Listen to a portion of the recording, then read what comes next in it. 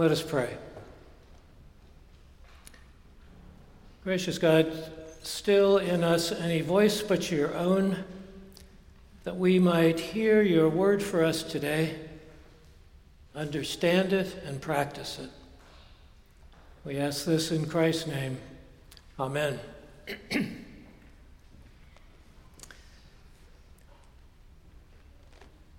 Our gospel reading today is from the Gospel of Luke in chapter 16, beginning at verse 19, the story of the rich man and Lazarus.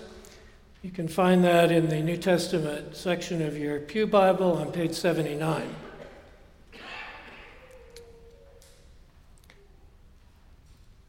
There was a rich man who was dressed in purple and fine linen and who feasted sumptuously every day. And at his gate lay a poor man named Lazarus, covered with sores, who longed to satisfy his hunger with what fell from the rich man's table. Even the dogs would come and lick his sores. The poor man died and was carried away by the angels to be with Abraham. The rich man also died and was buried. In Hades, where he was being tormented, he looked up and saw Abraham far away with Lazarus by his side. He called out, "Father Abraham, have mercy on me and send Lazarus to dip the tip of his finger in water and cool my tongue, for I am in agony in these flames." But Abraham said, "Child, remember that during your lifetime you received your good things, and Lazarus in like manner evil things, but now he is comforted here, and you are in agony. Besides all this, between you and us is a great chasm. A great chasm has been fixed, so that those who might want to pass from here to you cannot do so, and no one can cross from there to us." He said, "Then, Father, I beg you to send him to my father's house, for I have 5 brothers, that he may warn them, so that they will not also come into this place of torment." Abraham replied, "They have Moses and the prophets. They should listen to them." He said, "No, Father Abraham, but if someone goes to them from the dead, they will repent." He said to him, "If they do not listen to Moses and the prophets, neither will they be convinced even if someone rises from the dead." The word of the Lord. Thanks be to God. The parable we just heard describes the disparity between a very rich man feasting sumptuously every day and a very poor man named Lazarus who has no food and is covered with sores, lying at the gate of the wealthy man's house. The implication is clear that the person with wealth and privilege should have tended to Lazarus, given him something to eat, cleaned up and dressed his sores, perceived him as a human being with dignity, not someone to be ignored. There is a chasm between the two in this life, and that chasm, created by the consequences of social disparities, persists into the next life. God's love was not part of the rich man's way of living, and he finds himself absent from God's love in the next life. So the message is clear. If we allow wealth, privilege, and status to blind us to the needs of others, the chasm we create between us and them will persist into whatever existence we have after death. Heaven is where the poor, the disinherited, and the socially rejected find comfort. Jesus offers no resolution in this parable, no suggestion for a course of action. It is simply a cautionary tale.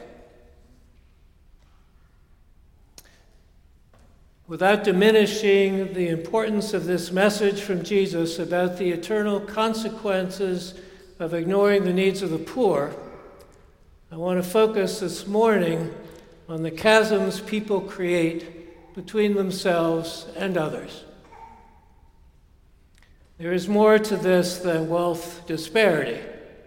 What strikes me is how Lazarus was robbed of his humanity in this life. That can happen when individuals are stripped of all their material resources, but there are other ways this happens. Physical, sexual, or psychological abuse of another person also creates a chasm that frequently cannot be bridged. It too robs the other of dignity. So I will tell you a story about a woman who suffered like Lazarus at the hands of a man who saw her as an object rather than as a person needing care. Many of you may be familiar with her story because it was featured recently on the television program 60 Minutes. Chanel Miller was 28 years old with a good job in Palo Alto. Her college-age sister was visiting her, and they decided to go to a fraternity party. She drank more than she could handle and passed out. Next thing she knew, she was in a hospital. She later learned that she had been dragged behind a dumpster and sexually assaulted while unconscious. The court appearances that followed months later were agonizing as the defense attorney treated her with contempt in order to place her in the worst light and his undergraduate client in the best light. Chanel felt like a nobody, unworthy, perhaps even deserving to be assaulted. The chasm grew between Chanel and her assailant, who excused his behavior as an indiscretion while under the influence of alcohol. But the chasm was deeper than that because the chasm existed between Chanel and society. She felt unclean, damaged, with no way back to her humanity. Perhaps Lazarus felt similarly, the victim of a different kind of assault. Chanel and Lazarus experienced the pain of feeling devalued and degraded. We followers of Jesus Christ can certainly affirm that both are beloved by God, and the parable demonstrates clearly that God turns the tables and gives comfort to the one who is abused in this life. But what is the good news today for Chanel and others like her? Is it only a reversal of fortunes after death in the next life? I think not. Jesus was always concerned about the decisions people make in this life. And he brought good news of God's liberating love for every person. This love can free us from anything that enslaves us, even the feeling that we have no value. Jesus spoke about God's mercy and grace for transformation in this life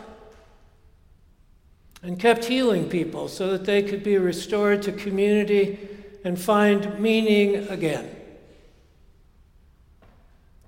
But a great chasm exists between the one who is demeaned or ignored and the one who creates it or finds it acceptable.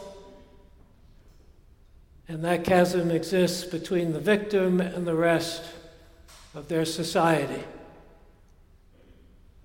The promised healing and comfort for the one who has suffered is difficult to experience. It occurs by the grace of God, and it requires honesty, courage, and looking at oneself and the other with fresh eyes. God's mercy then fills one's being. That is the good news. So how did this work out for Chanel?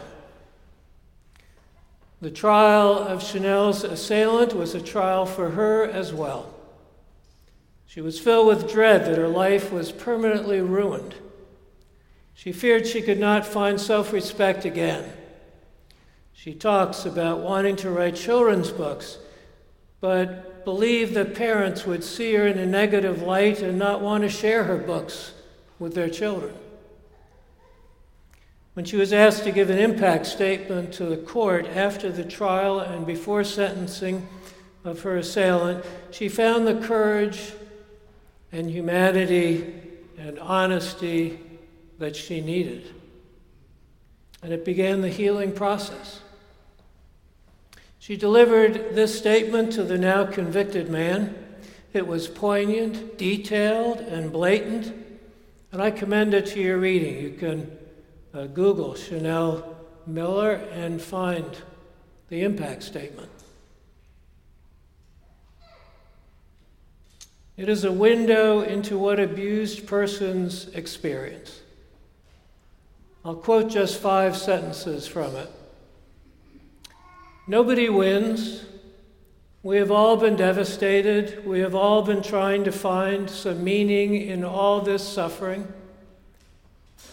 Your damage was concrete, stripped of titles, degrees, enrollment.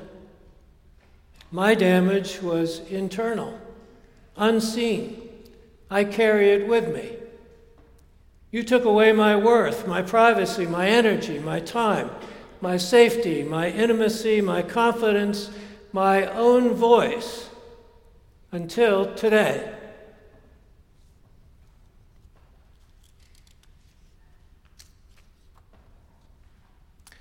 Chanel wrote a book entitled You Don't Know Me. It is her courageous and honest voice. It reclaims her humanity, and it served, I believe, as a critical vehicle in her transformation from feeling unworthy to reclaiming a sense of worth. I believe that God's grace and mercy were at work here. Chanel took up the role of being a beacon for girls everywhere who have been abused. In her impact statement to the court, she told girls and women who had suffered abuse that she stood with them, and she hoped that from her they had, and I quote, absorbed a small amount of light, unquote. That is what it means to be an instrument of God's grace. And Jesus intended that redemption and transformation should occur in this life to bring his light to those who are living in darkness. A second story of a woman discovering God's mercy and love is that of Serene Jones, the president of Union Theological Seminary in New York City, my alma mater. She's written a powerful book on grace, published this year, entitled Call It Grace, Finding Meaning in a Fractured World. She has her own story of psychological abuse by her mother, who was incapable of showing her daughter love and remained critical of and spiteful toward her daughter to the very end of her life. That is the context of Serene's theological testament. Serene wanted to be merciful and compassionate toward her mother, but she needed some evidence of her mother's desire to receive forgiveness for all the abusive behavior Serene had endured over decades. That would never happen. Just as Chanel would never receive a request for forgiveness from her assailant, and Lazarus received no such request from the rich man. How does one heal in such circumstances? Again, it requires courage and honesty in oneself, and an infusion of God's mercy and grace into one's being. Serene writes this: "Caught in the web of my own hurt, I never had the courage it would have taken to act mercifully toward her. When it came to my own mother, I lacked the spirit of mercy that makes the work of justice also the work of compassion." At the time of her mother's death, Serene delivered a eulogy at the funeral, celebrating her mother as a, quote, "good mother, loving wife, woman of faith, servant of the community, now in the loving grasp of God's grace and mercy." But Serene knew she had not spoken the full truth. That gnawed at her and deprived her of the compassion she sought. She soon wrote a second eulogy addressed to her father and two sisters. This one was honest and spoke of her mother's sins as well as her graces. Listen to this one sentence about her mother from that piece. Quote, "That hardness of her unforgiving soul left her frightened and furious to the end," unquote. Coming to that understanding and trusting in God's mercy, Serene could finally begin to let go of her anger towards her mother and feel mercy in herself. Here is the important message for this morning. Abuse robs another of humanity and self-worth, creating a chasm that is wide and deep. God's grace brings mercy, and mercy allows one to step back from anger and despair to discover the work of compassion toward oneself, the abuser, and other persons impacted by abuse. I suspect that the chasm created by abuse cannot be crossed without God's grace. That grace was unavailable to the rich man because he persisted in seeing Lazarus as his servant. Remember when he says, "Father Abraham, send Lazarus to dip the tip of his finger in water and cool my tongue, for I am in agony in these flames." No apology to Lazarus, just a request that Lazarus be sent on a mission to help the rich man. For Chanel, grace was manifest as she sought to embrace and support all women who had suffered abuse. This was her work of compassion. For Serene, grace allowed her to see more clearly her mother's painful childhood. She could finally step back from anger and feel God's mercy in her own being. But these transformations do not come easily. So I ask any person here today who has suffered abuse by another, remember the assurance of today's parable that you are beloved by God.